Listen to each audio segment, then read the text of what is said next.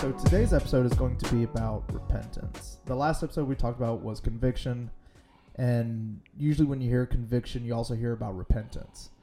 So I figured we go ahead and talk about this one and see what is repentance. Like when a Christian says that, what is that? Well, basically the common usage of repentance is simply to turn. Okay? That's the way you usually see it in the Greek in the New Testament. In the Old Testament, it's really interesting because basically it's like if you look at the Hebrew and Greek throughout the Bible, what you do is you see multiple terms used. In the Old Testament, you actually see one where it basically refers to like sighing. Like if you have a really deep sigh that you're letting out, just a... because there are times in life that we all understand that we have really blown it big time. Yeah. And you just, and there's that realization. It's like, oh, I have so totally messed this up.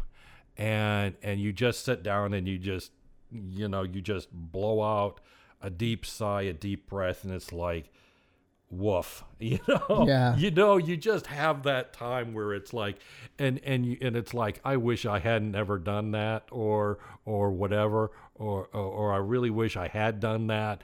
And I should have, I didn't do what I should have done. I did what I shouldn't have done. And it's like, you just have that moment. And then there's that part that it's actually about, it's about there's an intellectual understanding of wrongdoing. It's like not only because I think one of the things I like about the Old Testament way that it terminology is, you almost feel the emotion of it. The heaviness of There's that heaviness of it, the regret, the almost, it is almost, to my mind, it's like you're almost in mourning because of your stupid. Yeah. And it's like, and whereas in the New Testament, there is more of a mental recognition of this. It's like, you know what? And this gets back to conviction of what we were talking about last week. It's like, no, this is proven beyond a reasonable doubt, dumbness or wrongness. Yeah. And then it's like, and then there's this turning from it.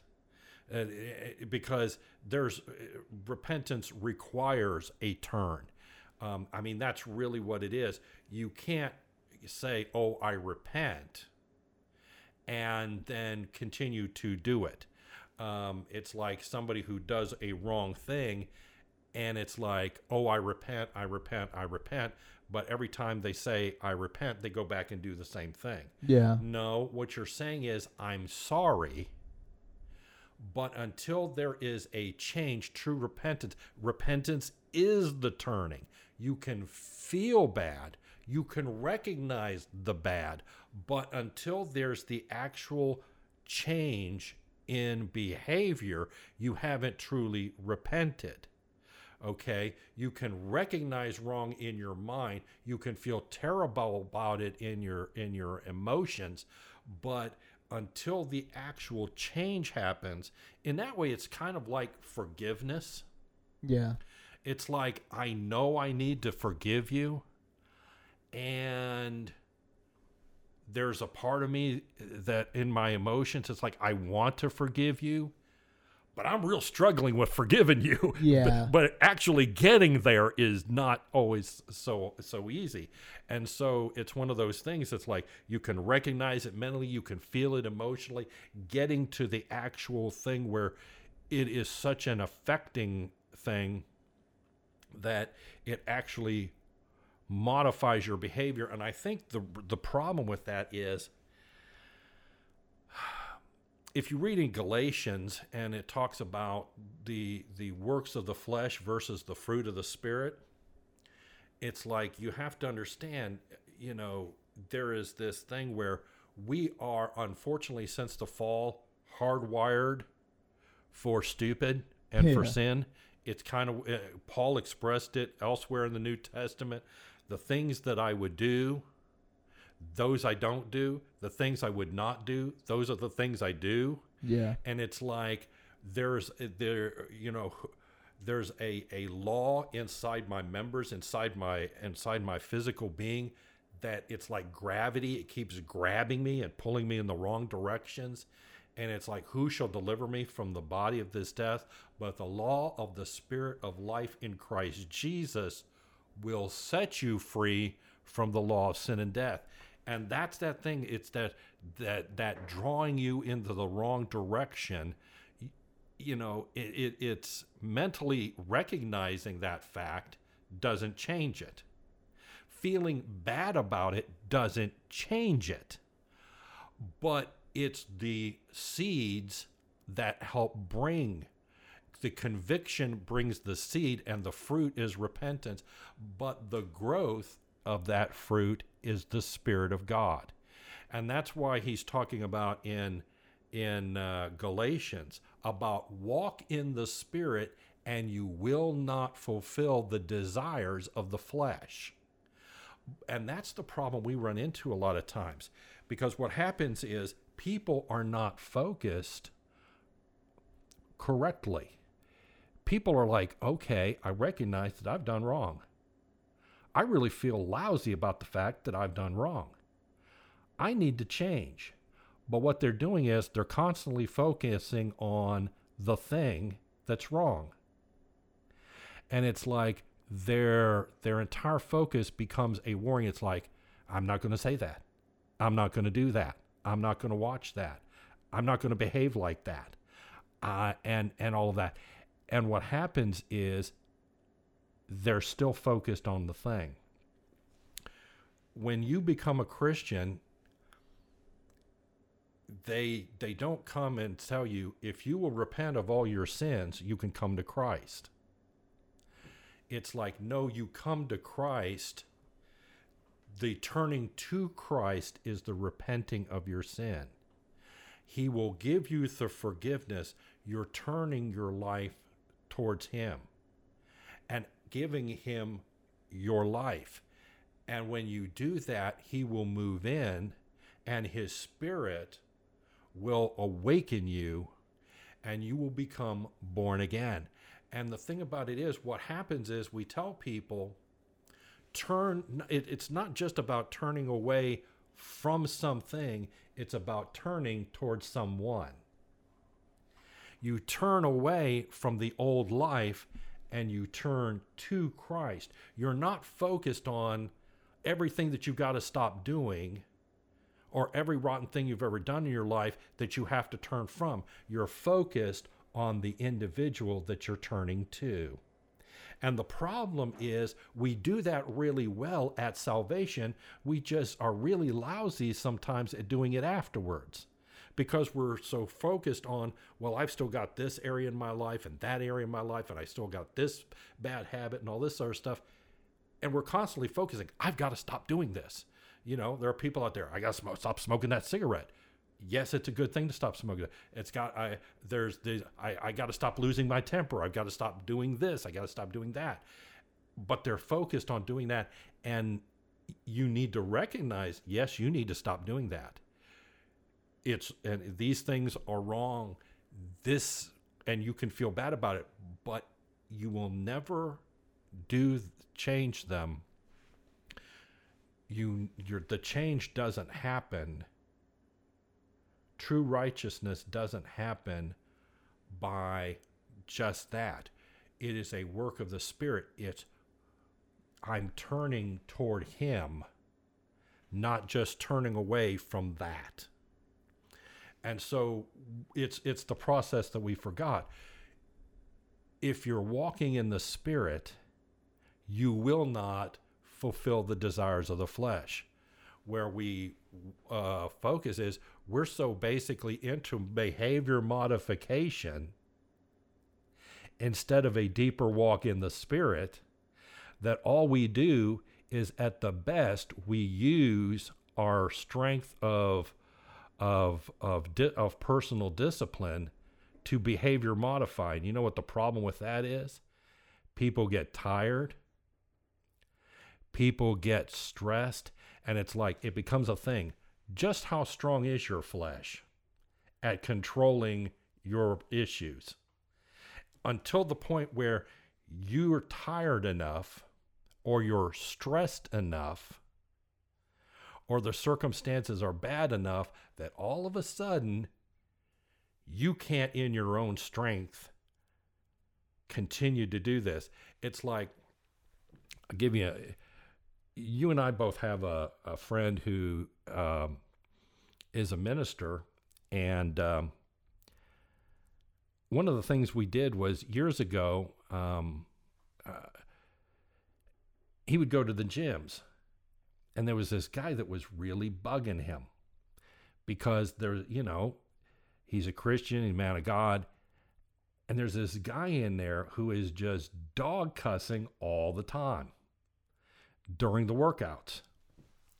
Well, obviously, if you're a Christian, you're probably not going to enjoy hearing, the idea. It makes things harder. Yeah, it's like you're trying to focus on your workout. You're trying to stay in a good Christian frame and all that. And you got this guy there that's dropping all the words and then some. Exactly. And so it was really bugging him. And we were having a discussion about that over a meal one time. And I said, the thing about it is, and this is the thing about people who often do a lot of cussing. It's like what we call, and we call it cursing. It's really not most of the time a curse. No. It's actually more of it's a profanity. Yeah. Or an obscenity, but it's usually not a cursing. Most so-called curse words aren't. Curses are curses. It's a different animal. That's one of those things that I always thought was weird, like why they call it that. But, well, see, if you used a phrase like if you use the word damn, for instance, in a word where you're using that in regards to someone or something, then that's a curse, and an actually very presumptuous one because it presumes it's like sending. It's like you're saying, you're going there. This person or that thing and needs to be damned, and as though somehow you have the authority to do that. Exactly. That's extraordinarily presumptuous to do.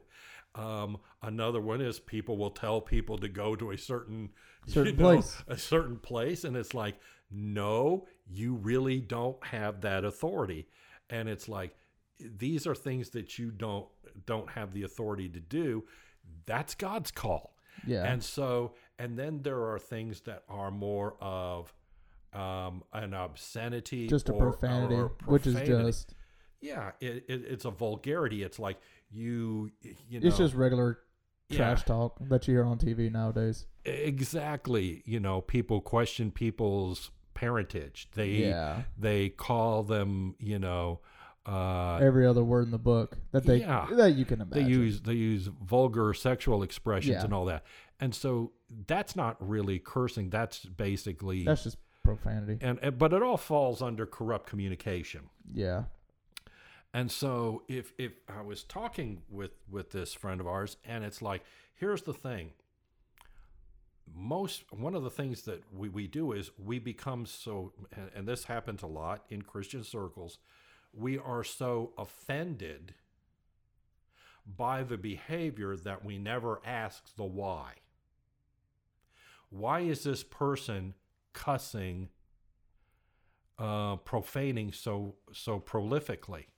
And I was telling him, I said, one of the things that people don't understand is one of the reasons, not the solitary one by any means, but one reason why a lot of people cuss is because they're in pain. There are people who, under normal circumstances, would never shout and scream obscenities. But if you put them in enough physical or emotional pain,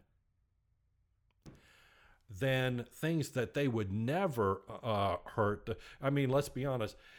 You ever have that moment where you're zipping through the house and you catch your toe on that leg of that coffee table or something, and you really are just waiting to pick your eyeballs off of the floor because you were in just so much pain.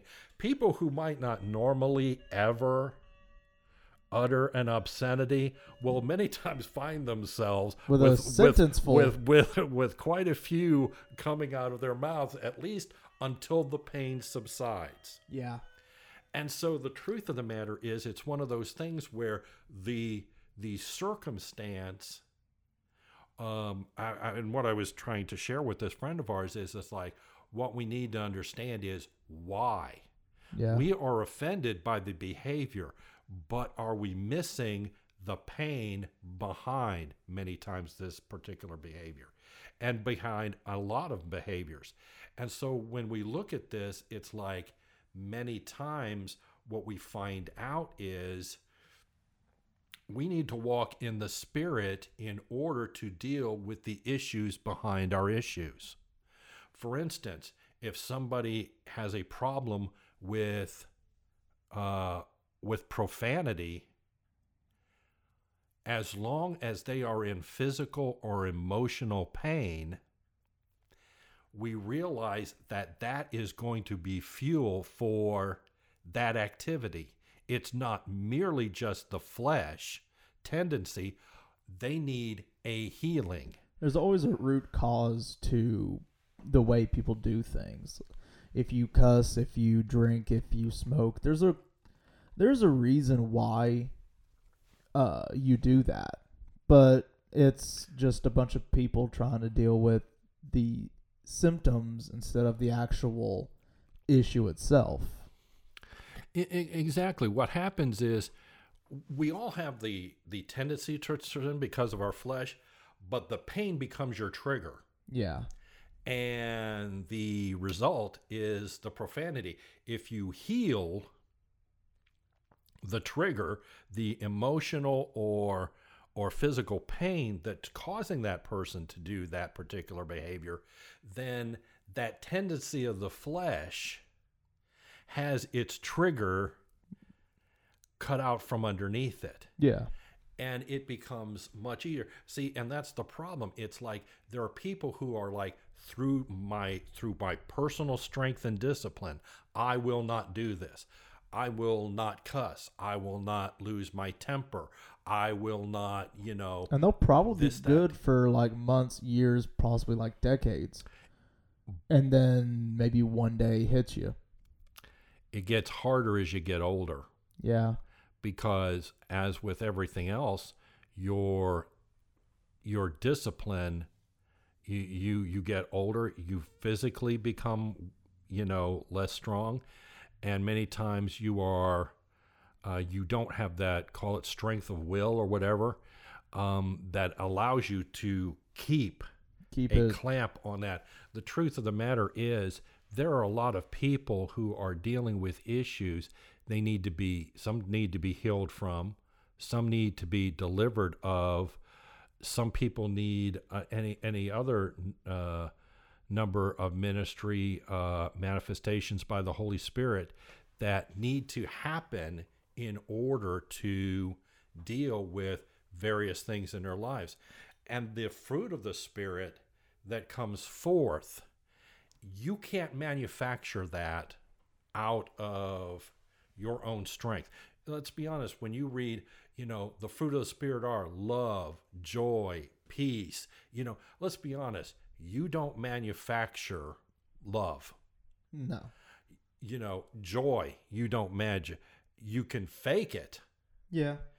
Peace. There are a lot of people that are really good at manufacturing the appearance of love, joy, peace, etc. There's a bunch of people faking it till they make it. And the thing about it is, the truth of the matter is, at some point you have to realize, am I really making it? No.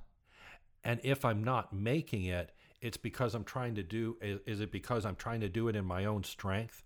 Because I'm really not walking in the Spirit? Again, it's not just about being focused on the thing that you're doing that's wrong, or that you're not doing and therefore is wrong. It's about turning and walking in the Spirit, so that at that point you're not really the one doing the work. Yeah. That's the funny thing. It's like when Jesus talks about my yoke is easy and my burden is light. Basically, come and learn of me. And there's that thing about rolling your cares upon him, rolling all of this other. It's like this serious burden that we are carrying. And the problem is, it's like it is only in the spirit that we can roll these cares off on him. And so, again, people are trying every which way. If I do this, I can keep control of this. And it's like, no, you at some point, these things, and the flesh is always pulling at you. But oh yeah, but it makes you wonder, like, why Christians tend to have this mentality of, I can do this. Like, I don't need help. I'll just do this. If I get up an hour earlier and do this, then I can, have a better grip on all the things that I struggle with. If I get my life in order, then I will be a better person and a better Christian. But it's like, and God, I feel like God's over there like, you can come to me, right? He's like, you came to me in the beginning, but now all of a sudden, once you came to me for salvation, now you've got a hold of all this. It's like, okay, I just wonder, like, why that mindset is basically in most of Christianity right now. Well, I think because what happens is there's a point where we stop worrying about pleasing God and we start worrying about pleasing man. Yeah. And it's kind of like this. It's like the difference is like this. If you fall in love, okay, isn't it amazing what a great mood that puts you in? Yeah. I mean, honestly, you might really be infuriated by the dirtbag who just cut you off on the highway under normal circumstances, but you don't really care because you're in love. I'm so in love, you can't bother me. I'm in my happy bubble now. It's like this. You're just driving down the road, and you're with your girl or your guy, and someone cuts you off, and you just laugh it off. You're like, people are crazy, aren't they? Ha ha ha. But like 4 months earlier, you would have been dogging them. Yeah, it's like, how dare they do that to me? And that's the funny thing, because you know why? Because you're in a relationship and you're so much in love with a individual that this relationship has just changed all of your reality. Yep. And the reason that we're struggling with so much of this is because the problem is not the idea that we somehow have to change our reality. The problem is we need a more love in our relationship, and it's one relationship. The problem, I think, is like most people, they turn their relationship with God into a love triangle. Yeah.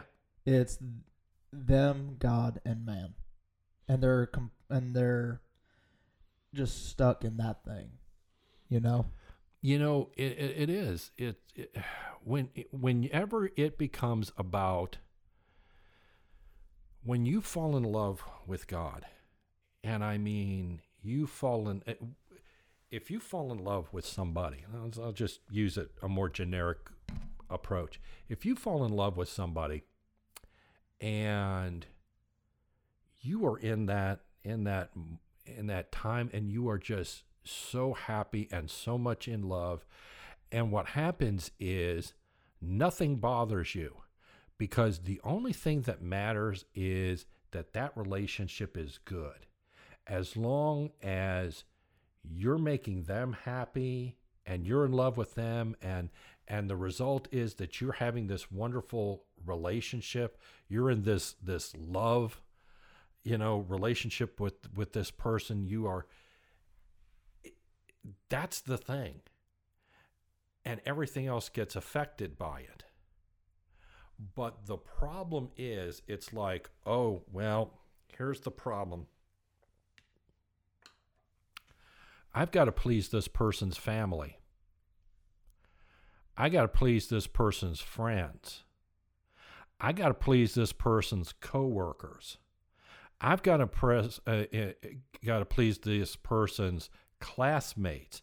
And at that point, it's no longer about the singular relationship between you and this other person and the love that you share and the joy and peace and happiness and all of the wonderful things that you are experiencing in this relationship with this other person. It has become, as you said, the third person, or usually the third persons. And so what happens is, at that point, you get a gigantic buzzkill. Because at that point, what happens is you begin shifting your attention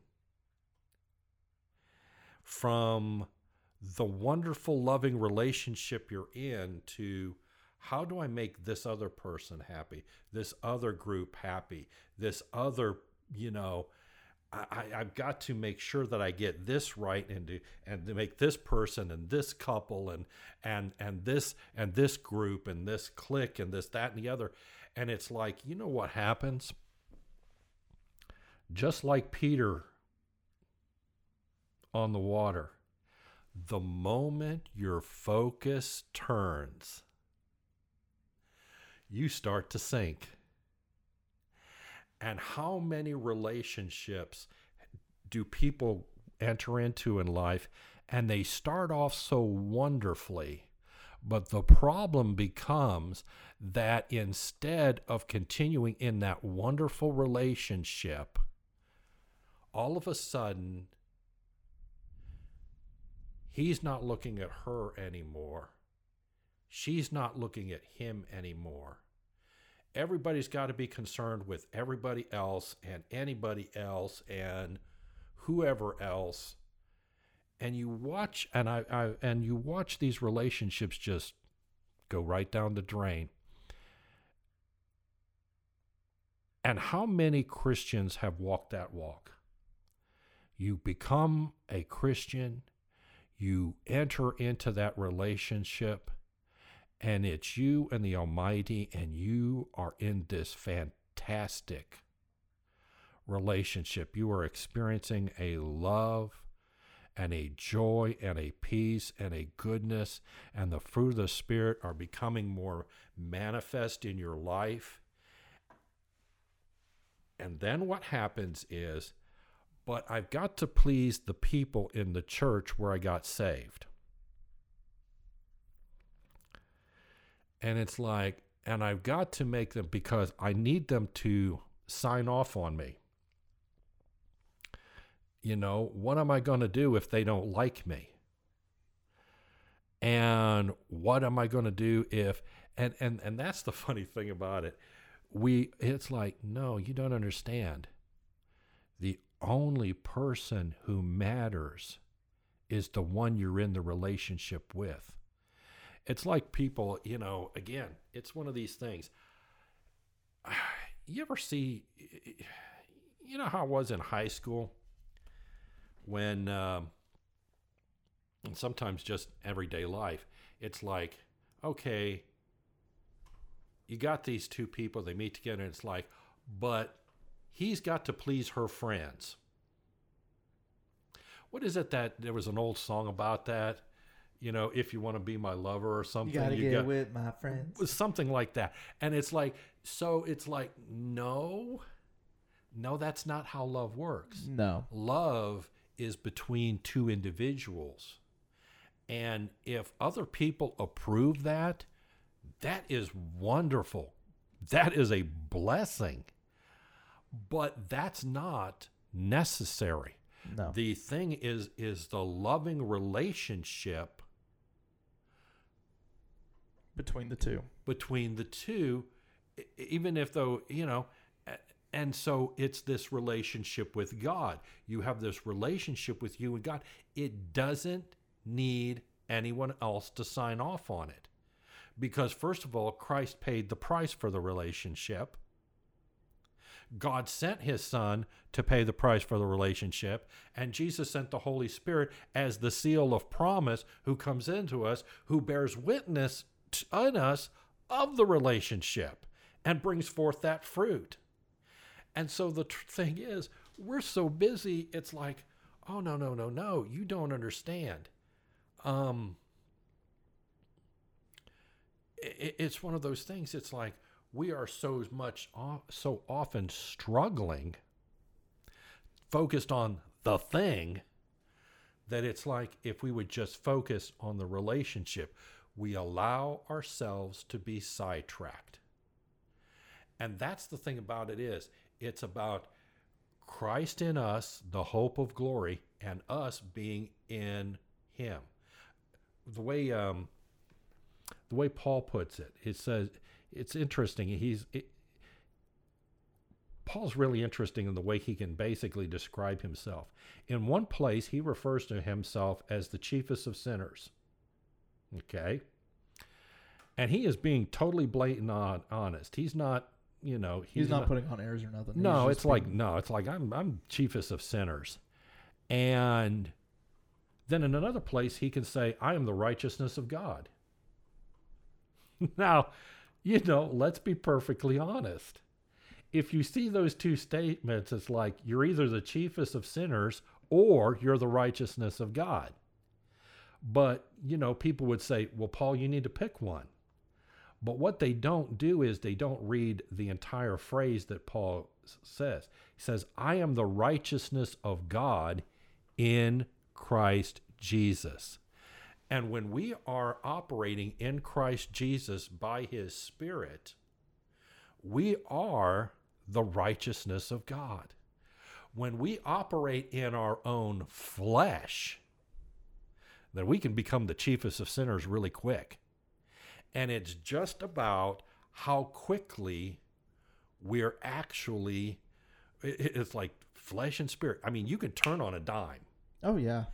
But it's one of those things. Repentance is one of those things. You can either try to do it yourself, spend a lot of time obsessing over your faults, your weaknesses, your habits, your whatever.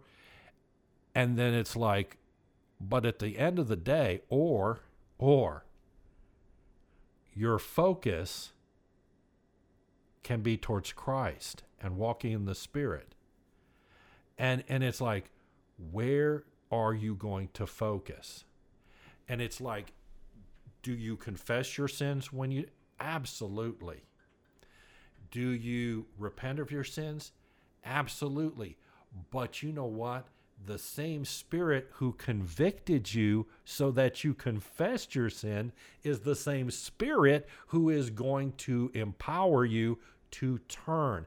And that turning is never just away from the something, it's towards the someone. That's the power of the relationship rather than the strength of the performance. So why do you think repentance is something that doesn't really get talked about a whole lot? Granted, we're coming up on Easter, so this is going to be the whole story of, the passion and all that, and people being saved. So you're probably going to be hearing repentance thrown around a little bit more. Unfortunately, part of the problem, I think, because the question you ask is a really good one, it's like, it's not like here in the United States, we don't have bukus of Bibles, whether they're electronic or paper. I mean, we don't have, how many pulpits, how much social media with Christian ministers on them. Why is it that we don't, why is this still apparently an issue that the repentance thing doesn't seem to be out there? And part of it is we are culturally conditioned. We know from Scripture when Jesus was tempted by the devil, he said, look,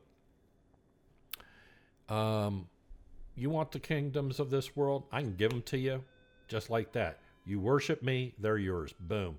Jesus never disputed that. He rejected the offer, but he never disputed Satan's ability as the prince of this world, the god of this world, the prince of the power of the air, to deliver what he was offering. Never did he deny that. And although all authorities are basically ordained of God, unfortunately, because mankind is in a corrupt, fallen state and largely lost, Satan many times shapes the culture through corrupt human beings. And so basically, who influences the influencers? And so you and I are born into, and it doesn't matter, it's not just American culture or European culture or Asian culture or Middle Eastern cultures. It doesn't, whatever culture you're born into, let's be perfectly honest, they're all fallen. Yeah. It says in Revelation, the kingdoms of this world are become the kingdoms of our God and of his Christ. And the thing about it is, it's like, that's going to happen when the judgments are being laid down and Christ is on is basically heading here.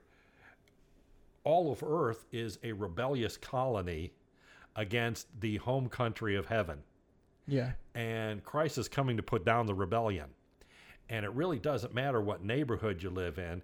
Every neighborhood, to a greater or lesser extent, is to some degree in rebellion against God and being controlled by Satan through, we talked about this in spiritual warfare, his cosmocrators who basically influence through the influencers the way people grow up. So when you and I grow up in these cultures, we're brainwashed from day one.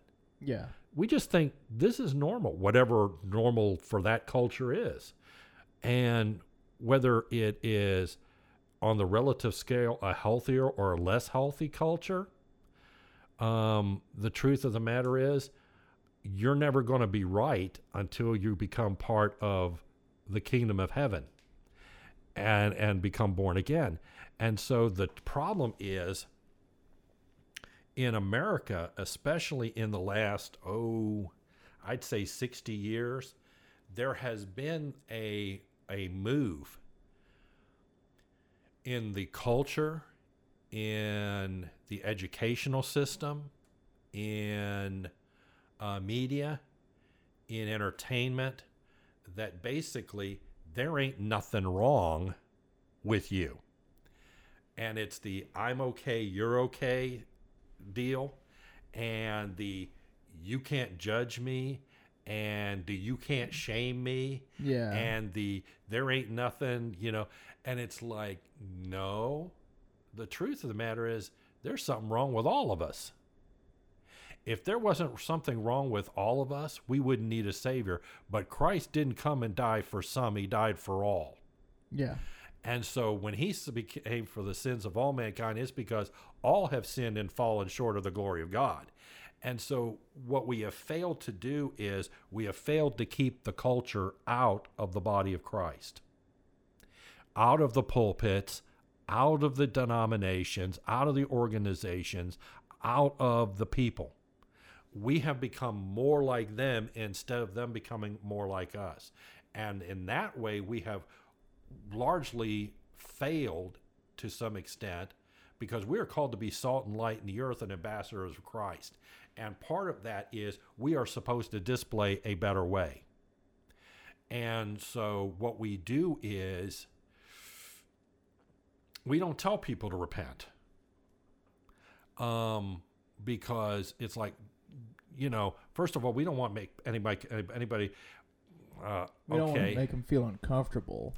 Yeah. Nobody, we don't want to shame anybody. No. We don't want anybody to feel bad about themselves. But they're doing it at the expense of the gospel.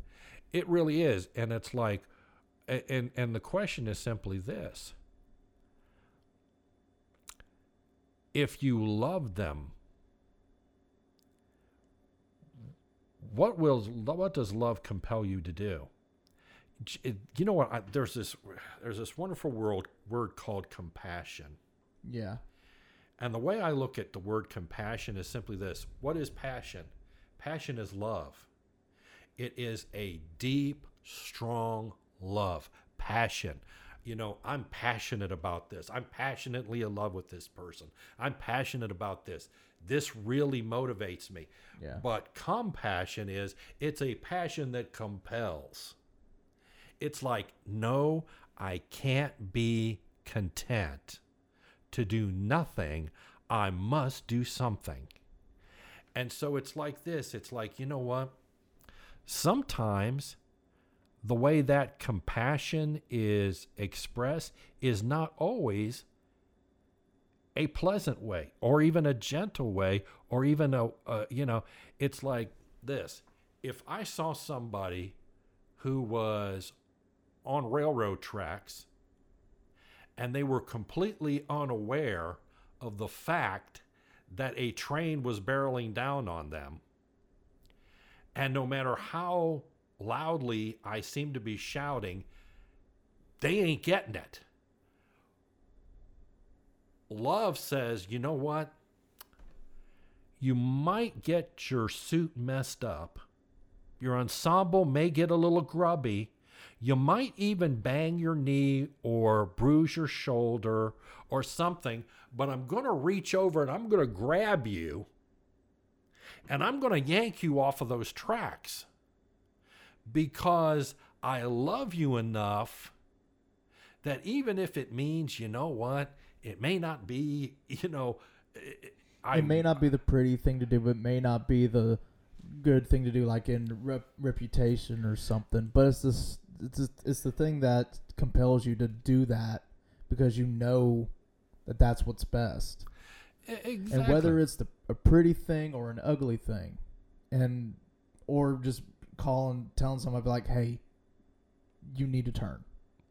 And see, and it's almost like, and the weird thing is, sometimes people don't react right. How many times I can think of, I think there's at least 2 Hollywood movies I can think of right offhand. One's animated and one's real life, where basically a guy is trying to save someone who's about to commit suicide by jumping either off of a bridge or a building or something like that. Yeah. And they actually save the person's life.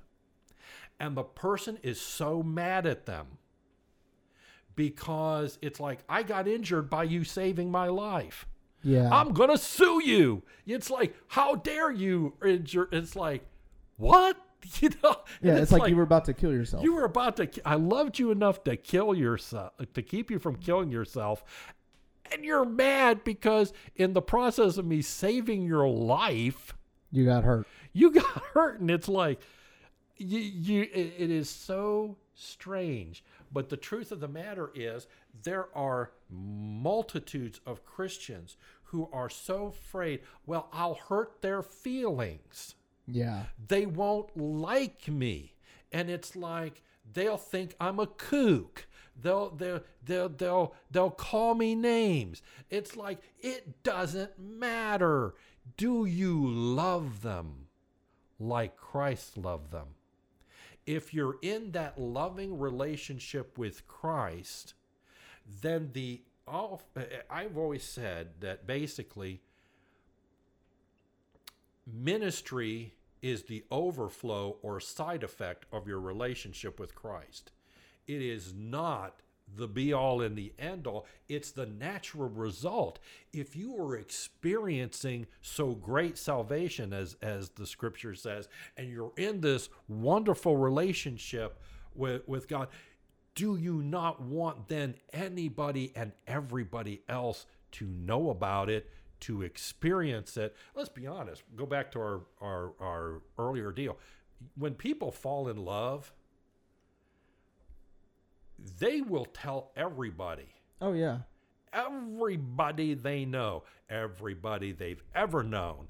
And it's like, you will see nothing but that all over social media. And it is all over. And people are, and a lot of people, it's like you get the eye rolls. It's they like, get tired of it. Would you please stop talking about how wonderful they are? But here's the thing. It's one of those things. Everyone's okay with you shoving that down their throat. But the moment you bring up Jesus to anybody, exactly, then they're like, quit preaching. Quit doing that. People say quit preaching to me whenever you're going after them about like, hey, this is how good Jesus is. people don't know what preaching is anymore.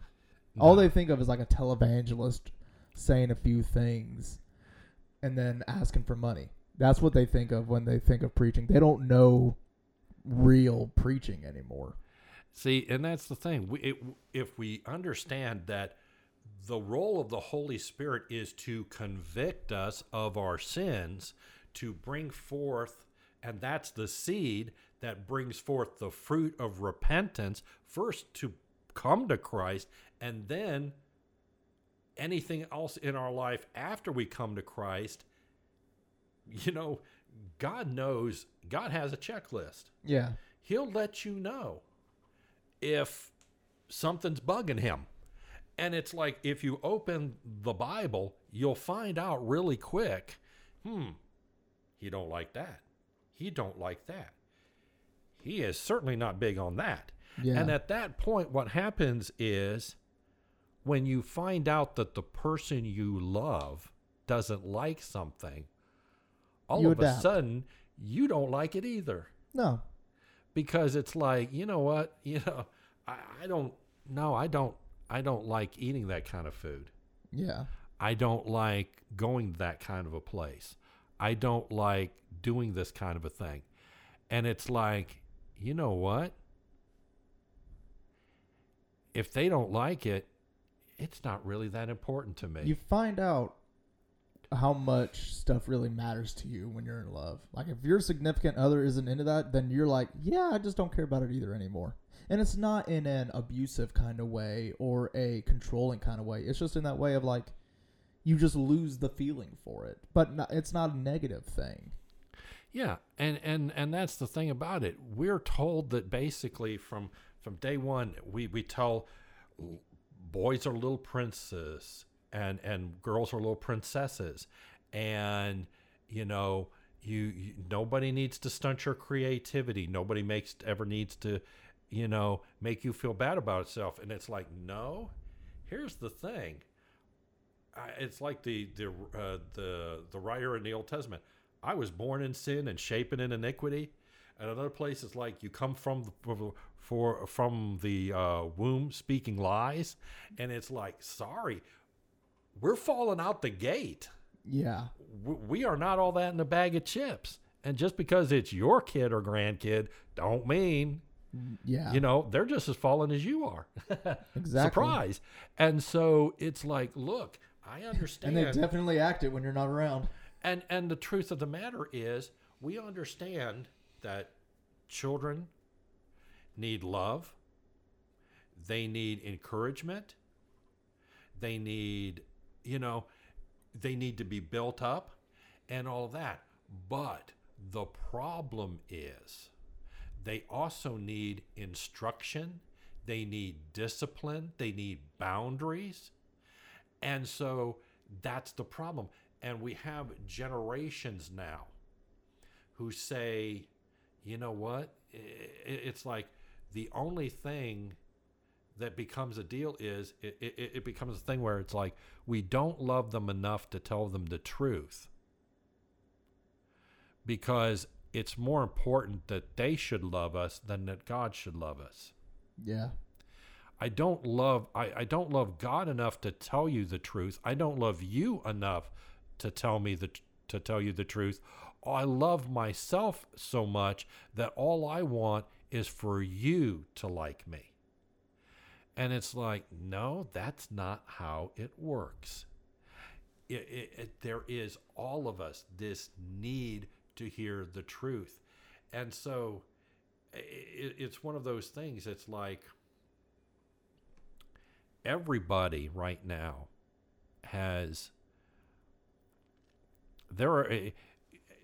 it's funny. People are dealing with two mindsets. It's kind of weird when you think about it. It's the comparison trap. And what we do is, when we want to feel really good about ourselves, we watch reality TV. Yeah. Because there's nothing that makes you feel better about your life than watching idiots On TV. on reality TV. It's like, they may be better looking than you. They may have more money than you. they may have a more glamorous life to you, but at the end of the day, you look at that person and say, you know what? That person's an idiot. If I had that kind of money, those kind of looks, that I wouldn't be doing that. It's like I wouldn't be doing so stupid. They're morons. And it's like they're dirtbags, they're doofuses. And then you feel better. I'm going to make sure I tune in next week. Yeah. And you feel good about yourself because you could look at them and say, at least I'm not them. at least I'm not, I may not have that life, but at least I'm not that moron. And then there's the other ones that we compare ourselves to. Oh, wow. I could never be, as smart as that. I could never be as good looking as that, as successful as that. The one that bums you out. I could never have as much as they do. And they're the ones that you look at and it's like, woof. All of a sudden, you don't feel good about yourself at all by comparison. And the funny thing is, we seem to have this deal where we're either basically looking down our noses at somebody else by comparison or looking down our noses at ourselves through somebody.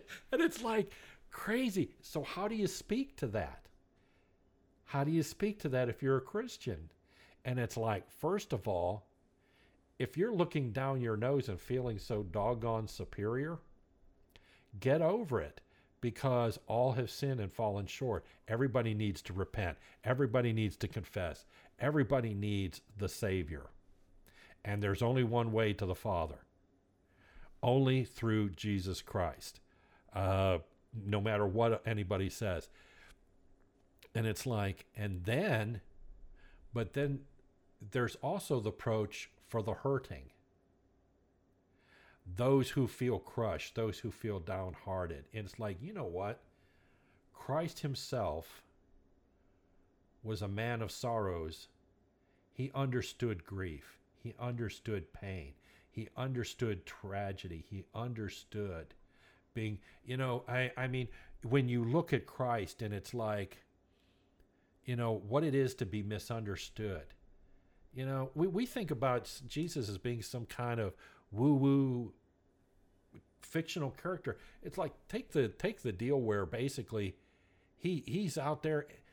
Jesus talks.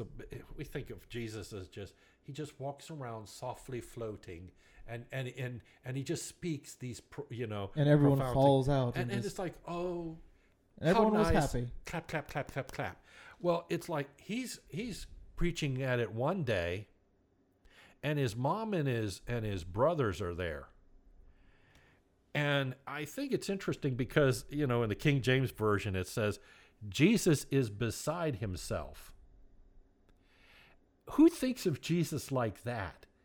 I mean, it's like you're looking at his mother and his brothers, and you can figure the discussion. The boys are talking to mom.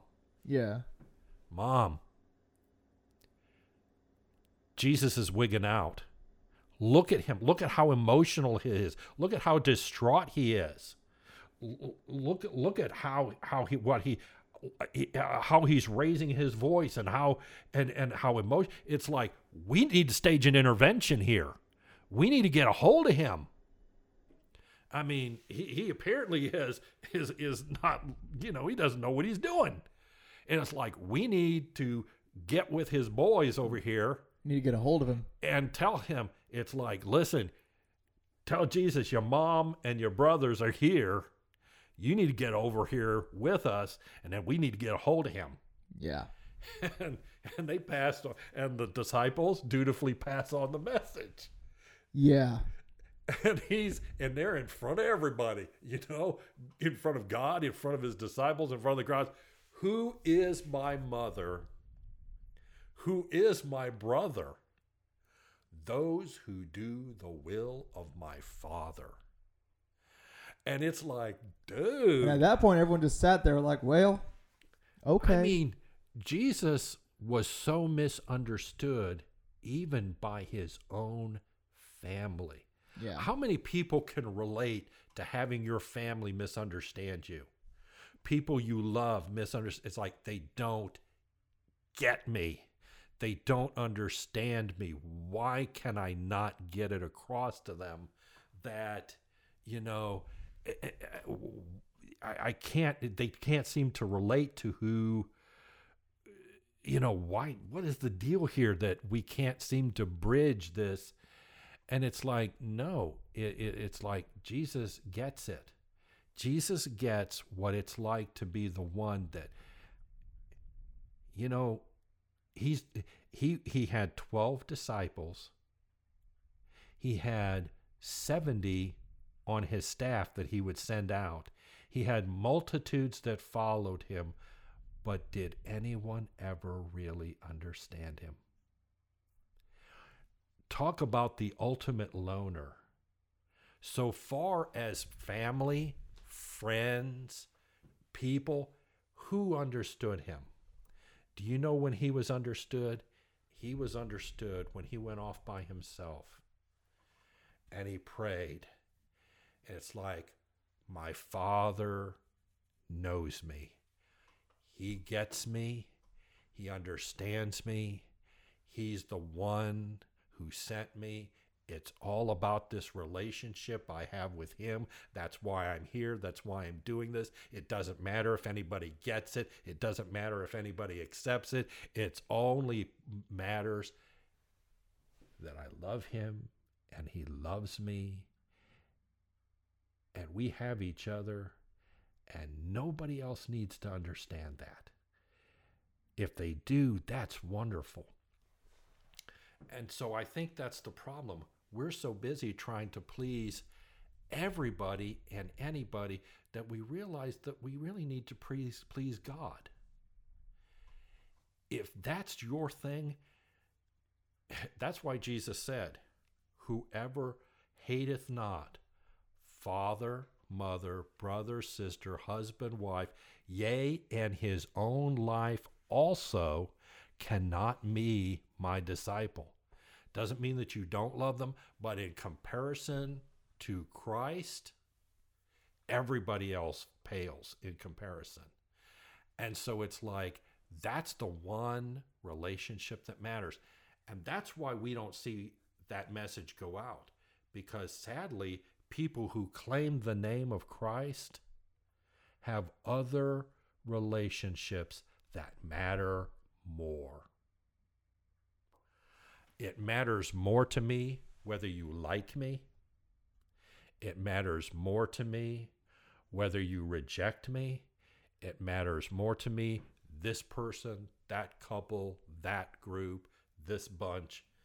And that's why we have this. When you talk about why is it like in the churches like that, it's really simple.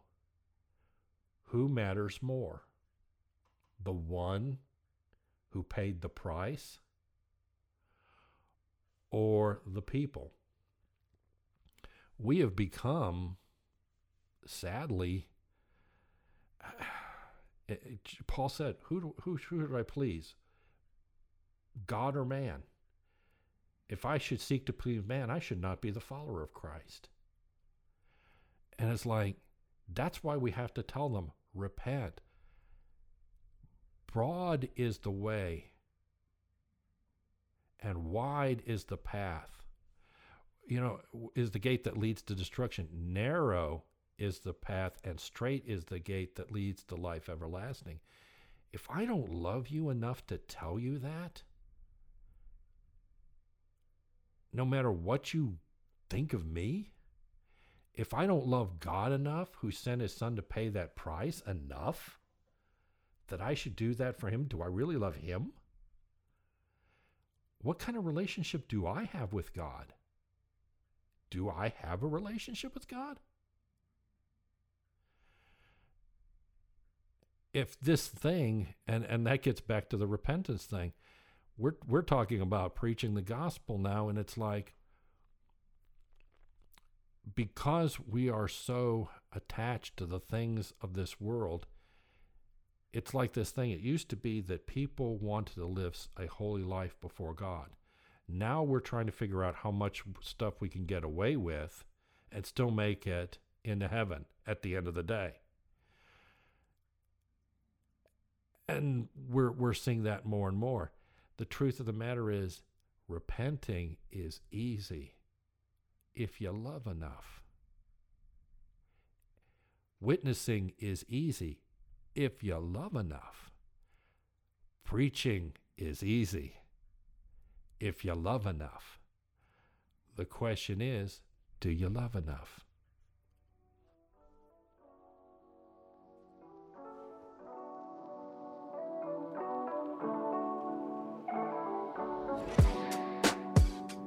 Thank you so much for listening to today's show.